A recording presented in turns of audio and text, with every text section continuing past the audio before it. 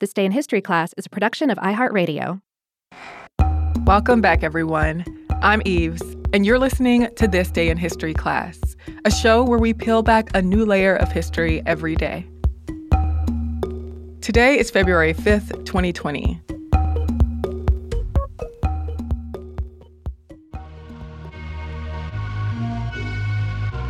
The day was February 5th, 1958. The U.S. Air Force lost a nuclear bomb in the waters near Tybee Island off the coast of Georgia. Though fake news stories claiming that the bomb had been found have emerged, the bomb is considered lost.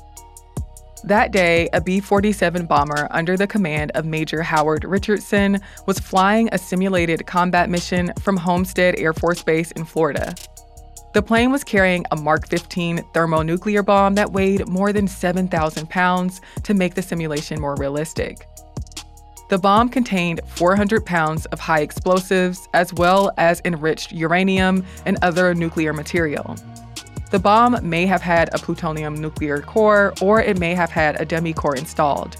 If it did have its nuclear capsule, an explosion could cause serious damage and injury for miles. Early that morning, before sunrise, an F-86 fighter jet out of Charleston accidentally collided with Richardson's B-47. The fighter jet's pilot, Lieutenant Clarence Stewart, did not see the bomber on his radar. The left wing ripped off of the F-86, and the B-47's fuel tanks were badly damaged. Stewart ejected from the fighter and landed in the Savannah River swamp. Though he survived the landing, he was severely frostbitten.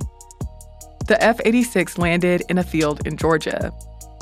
As Richardson attempted to regain control of the B-47, he requested an emergency landing at Hunter Air Force Base in Savannah.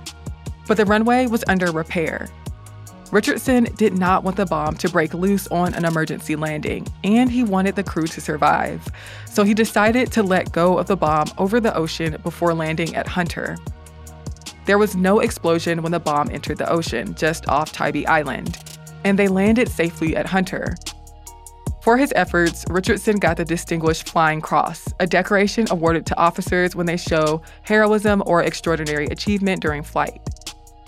The Navy searched for the lost bomb for 2 months but could not find it. Officials believe it's buried under silt at Wassaw Sound, a bay off Tybee. In a letter, the Assistant Secretary of Defense wrote to a congressional committee in 1966, the Tybee bomb was identified as a, quote, complete weapon. But the Air Force maintained that the bomb did not have a nuclear capsule and is not considered dangerous. It also said that starting a search for the bomb would have unwanted effects on the environment and could be risky, considering the explosives in the bomb. They suggested that it's best left undisturbed. I'm Eve Jeffcoat, and hopefully you know a little more about history today than you did yesterday. Keep up with us on Twitter, Facebook, and Instagram at TDIHC Podcast. Or you can go the old-fashioned route and send us an email at thisday@iheartmedia.com. We're here every day, so you know where to find us. Bye. For more podcasts from iHeartRadio, visit the iHeartRadio app, Apple Podcasts, or wherever you listen to your favorite shows.